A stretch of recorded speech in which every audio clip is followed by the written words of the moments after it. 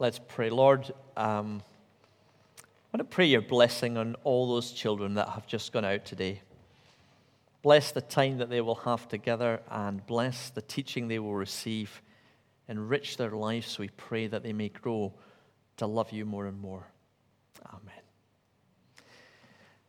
We're going to come to God's Word, and we started last week reading the book of Hebrews. We're not going to read every chapter, but we are going to read chapter 2 today as we go through this book. So let's read and hear the Word of the Lord. May it speak to us from Hebrews chapter 2.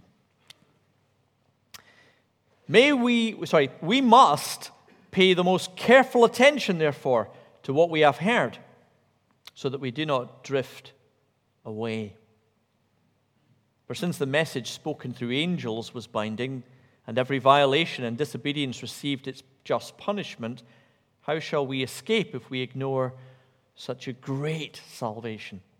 This salvation, which was first announced by the Lord, was confirmed to us by those who heard him, that's the disciples.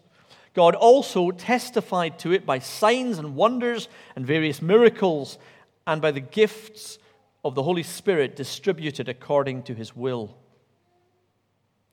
It is not to angels that he has subjected the world to come, about which we are speaking, but there is a place where someone has testified.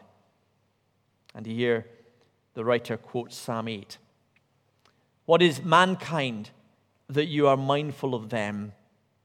A son of man that you care for him? You made them a little lower than the angels. You crowned them with glory and honor and put everything under their feet. In putting everything under them, God left nothing that is not subject to them. Yet at present, we do not see everything subject to them. But we do see Jesus, who is made lower than the angels for a little while, now crowned with glory and honor because he suffered death, so that by the grace of God he might taste death for everyone. In bringing many sons and daughters to glory, it was fitting that God, for whom and through whom everything exists, should make the pioneer of their salvation perfect through what he suffered. Both the one who makes people holy, that's Jesus, and those who are made holy, that's us, are of the same family. Jesus is not ashamed to call them brothers and sisters. He says, I will declare your name to my brothers and sisters. In the assembly I will sing your praise. And again, I will put my trust in him. And again he says, here am I and the children God has given me. Since the children have flesh and blood, he too shared in their humanity, so that by his death he might break the power of him who holds the power of death, that is the devil, and free those who all their lives were held in slavery by the fear of death. For surely it is not angels he helps, but Abraham's descendants. For this reason, he had to be made like them, fully human in every way, in order that he might become a merciful and faithful high priest in the service of God, and that he might make atonement for the sins of the people, because he himself suffered when he was tempted. He is able to help those who are being tempted. Amen. And thanks be to God for his word. As we meditate on this together, may he speak to us by his Holy Spirit. Nope, that's fine. Last week I introduced the letter of the Hebrews, and we said we didn't really know much about the person who wrote it, and we didn't really know much about the people who it was written to, very little at all. But what we do know is that their world 2,000 years ago will have been drastically different from ours in every way, in such a way that it might be tempting to say, you know what, we don't know anything about them at all, and what have we got in common with them? But I mentioned this verse in chapter 12, where it talks about how they felt. Therefore, strengthen your feeble arms and weak knees and make a level path. And those brilliant verbal pictures somebody who's slumped like that and is tripping up over their own feet. And you may not really recognize an awful lot in these people from 2,000 years ago, but I wager every single person here knows what it is to feel like that. And particularly as Christians, when we're having a hard time and we're tired, we recognize that. See, here's the thing. People 2,000 years ago that we've got nothing in common with, but we do have this. We know what it is to feel like losers. Yeah?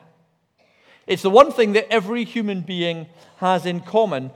We know what it is to feel like a loser. This week, doing the television rounds, I'm hearing on all these political chat shows is Liz Truss. Now, I'm going to say something very controversial just now. I feel very sorry for Liz Truss. And I'll tell you why, and it's nothing to do with the politics. It is to do with the fact that from now on, every time her name is mentioned, the word failure will come to mind. She reached the highest office and held it for 5 minutes. She brought in a set of policies and they didn't work. Now, we may know nothing about the life of prime ministers and can't identify with her at all and don't agree with anything she said, but I'll tell you this, you know what it is to feel humiliated. And you know what it is to feel like a failure. Don't you? I do. We start off with something with high hopes. I came into ministry thinking I was going to build big churches and see lots of folk come to faith, and I feel like a failure. And every single one of us in our Christian lives, in our parenting lives, in our personal lives, in our professional lives, knows what it is to feel like a complete failure. I went and bought the book that the Archbishop of Canterbury had recommended that people read in Lent. I've just started it, so I don't know whether it's any good, but it's called Failure. And it's written by a bishop, and all she wants to talk about is what it means to be a screw-up. And you know what? I don't know much about what the book's saying because I haven't got very far. It seems to be very good. I'll let you know next week when I've finished it. But the word failure resonated. And that is one of the things that we want to think about today as we think this. What is it we're going to say to each other? What is it that the gospel has to say to us in that sense of failure, that sense that things are disappointing? And last week we saw how this sermon began, this book of Hebrews in chapter 1. And it began with the writer saying, I just want you to look at Jesus. And I want you to see how powerful your Jesus is. I want you to see that you're secure in Him. He is the one through whom God made the whole world. He's the one through whom God holds it all in being. And He is the end, the heir of all things. He's the Lord of angels. He's the reflection of the glory of God. He is the destiny of God. And I spoke about how in Greek Orthodox churches, very often on the ceiling of the church, they have a massive picture of Jesus lifted up and ruling over all things. Pantocrator, they call it. And the idea is when you come into worship, however you're feeling, whatever a failure you're feeling, you see this image and you recognize that Jesus is in control. A big Jesus. Crown Him with many crowns, the Lamb upon the throne. Or as I used to sing in Sunday school, does anyone else know the song, When the Road is Rough and Steep? Did you ever sing that?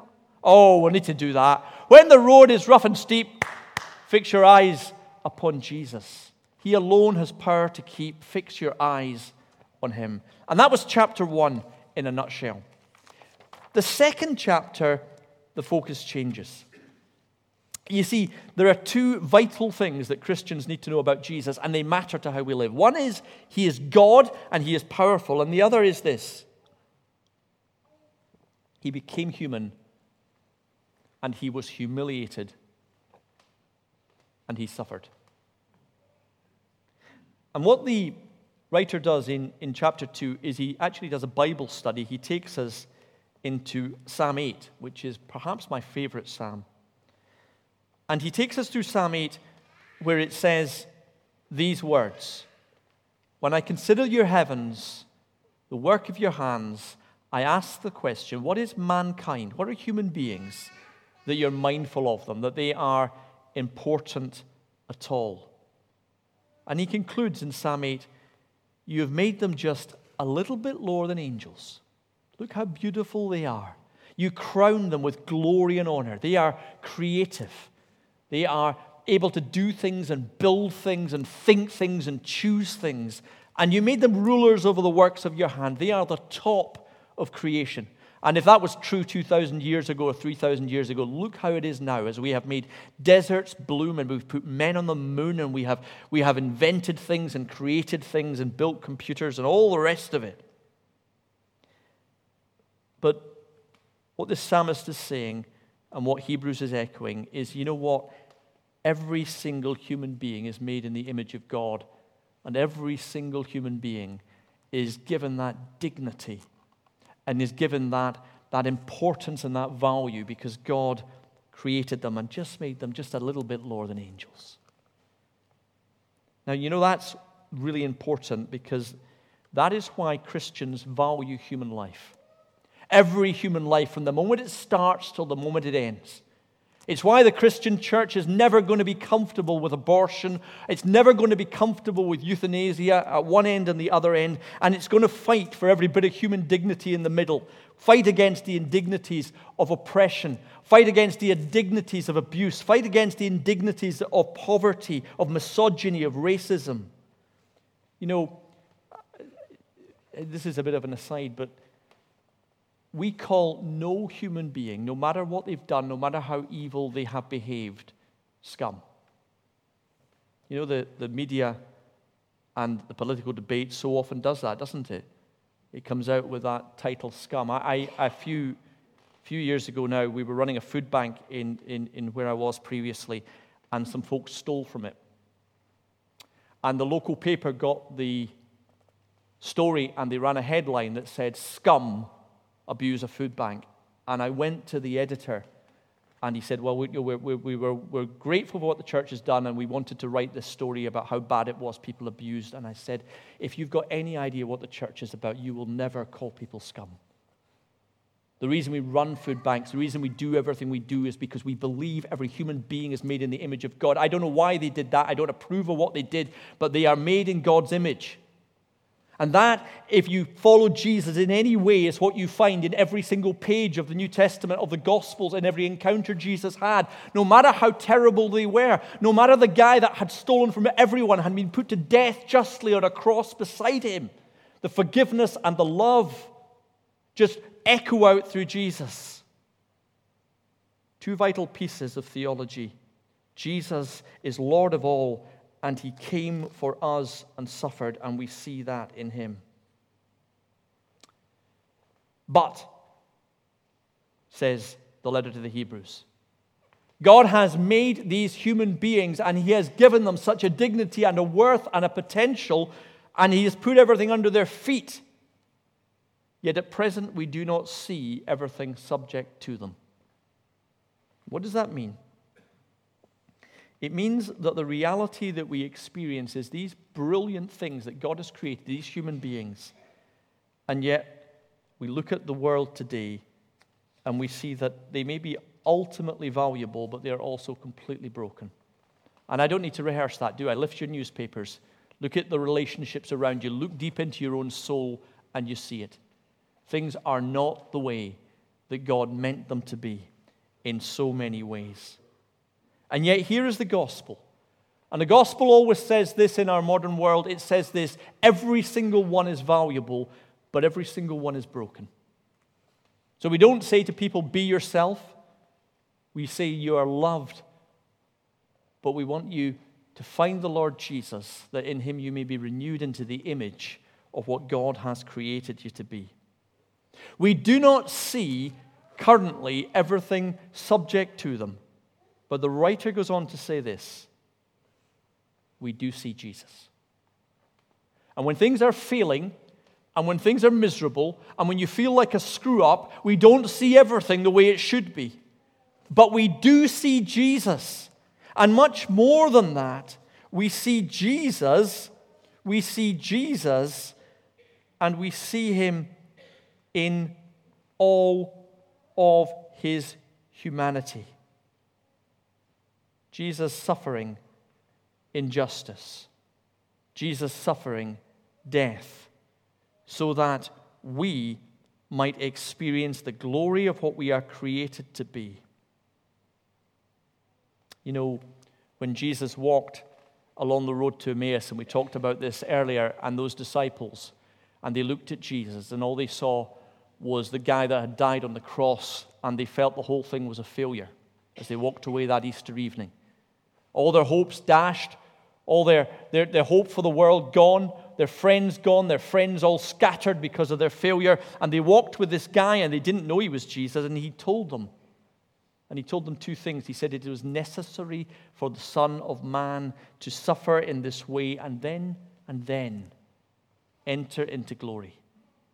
God's purpose through Jesus' suffering was to heal all that was broken.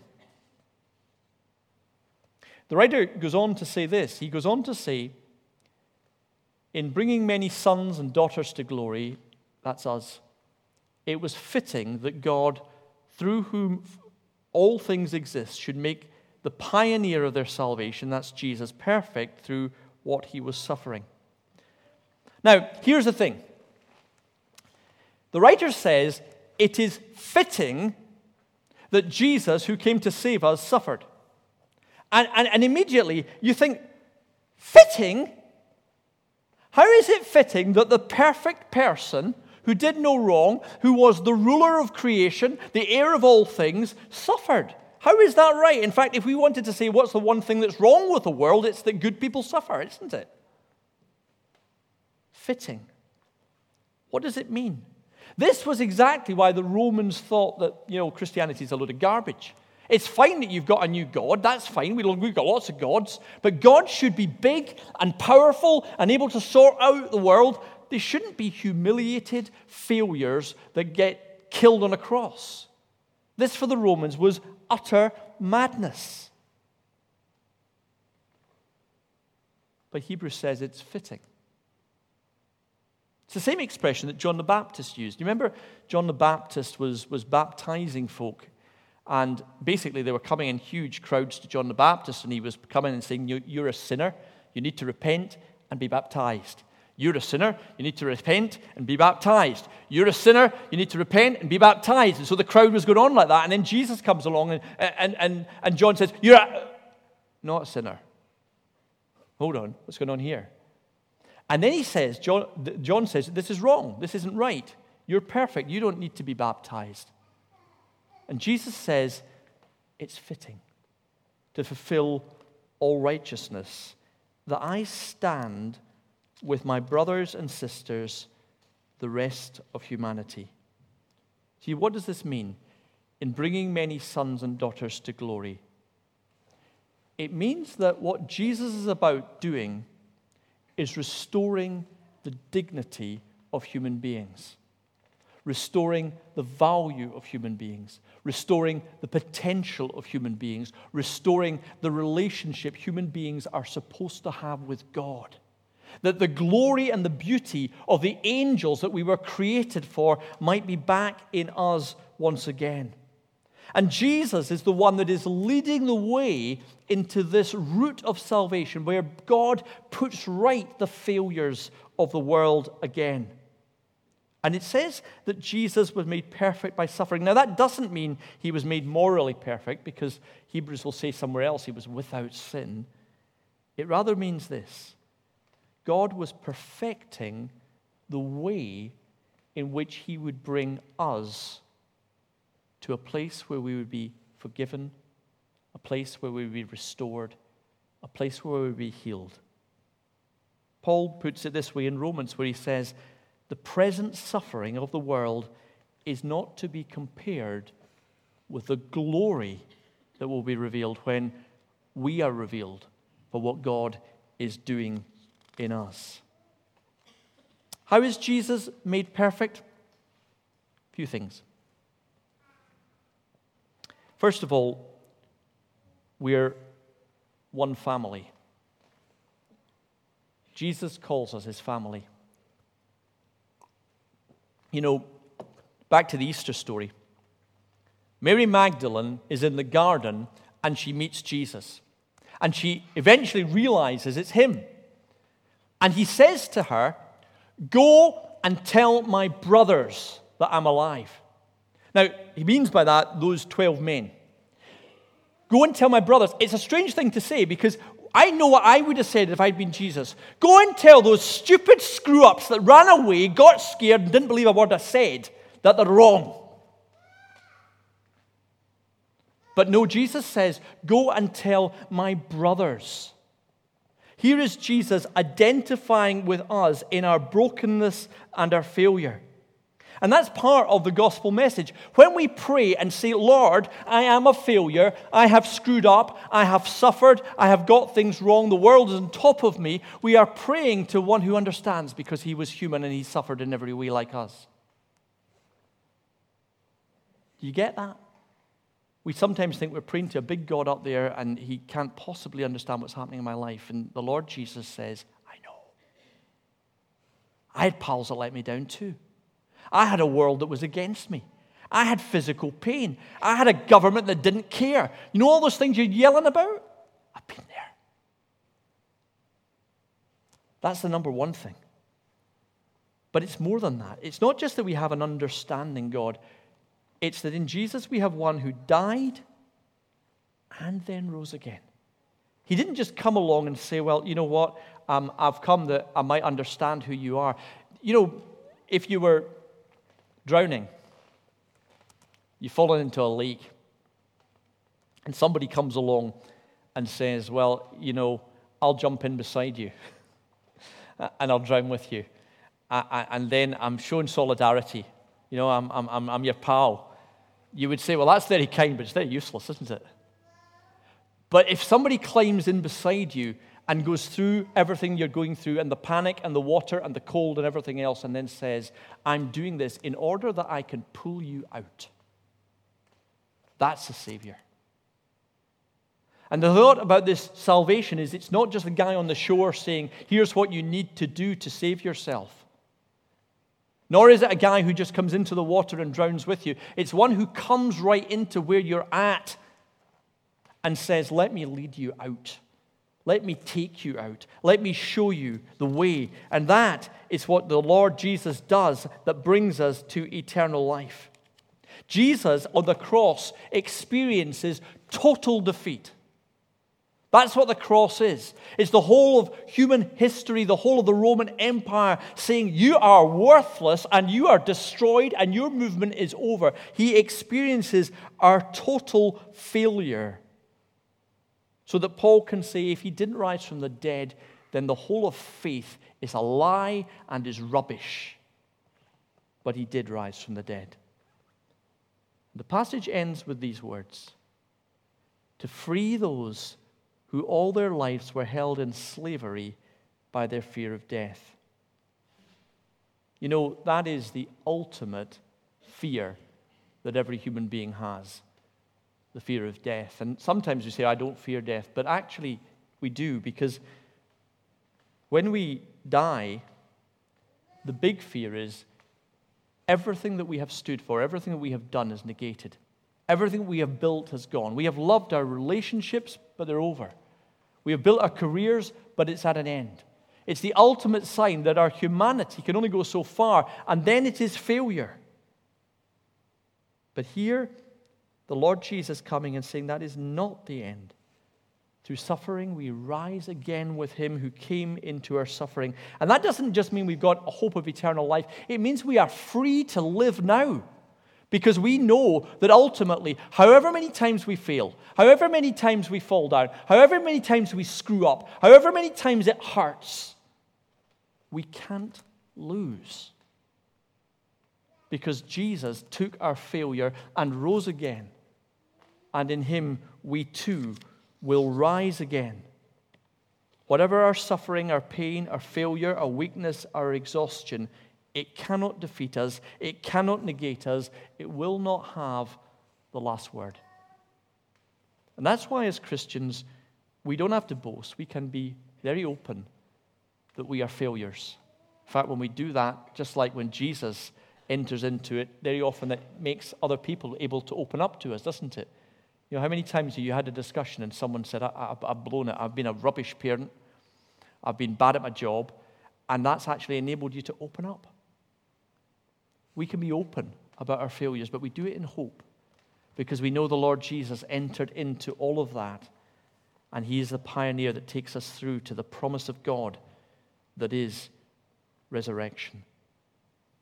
And so we will come to the table to share that together. As we take the bread and the wine, we come confessing our own weakness and our own brokenness, but remembering him who died on the cross for us, remembering him whose human life seemed like a complete failure. And we proclaim, as we will say, the death of the Lord until he comes again.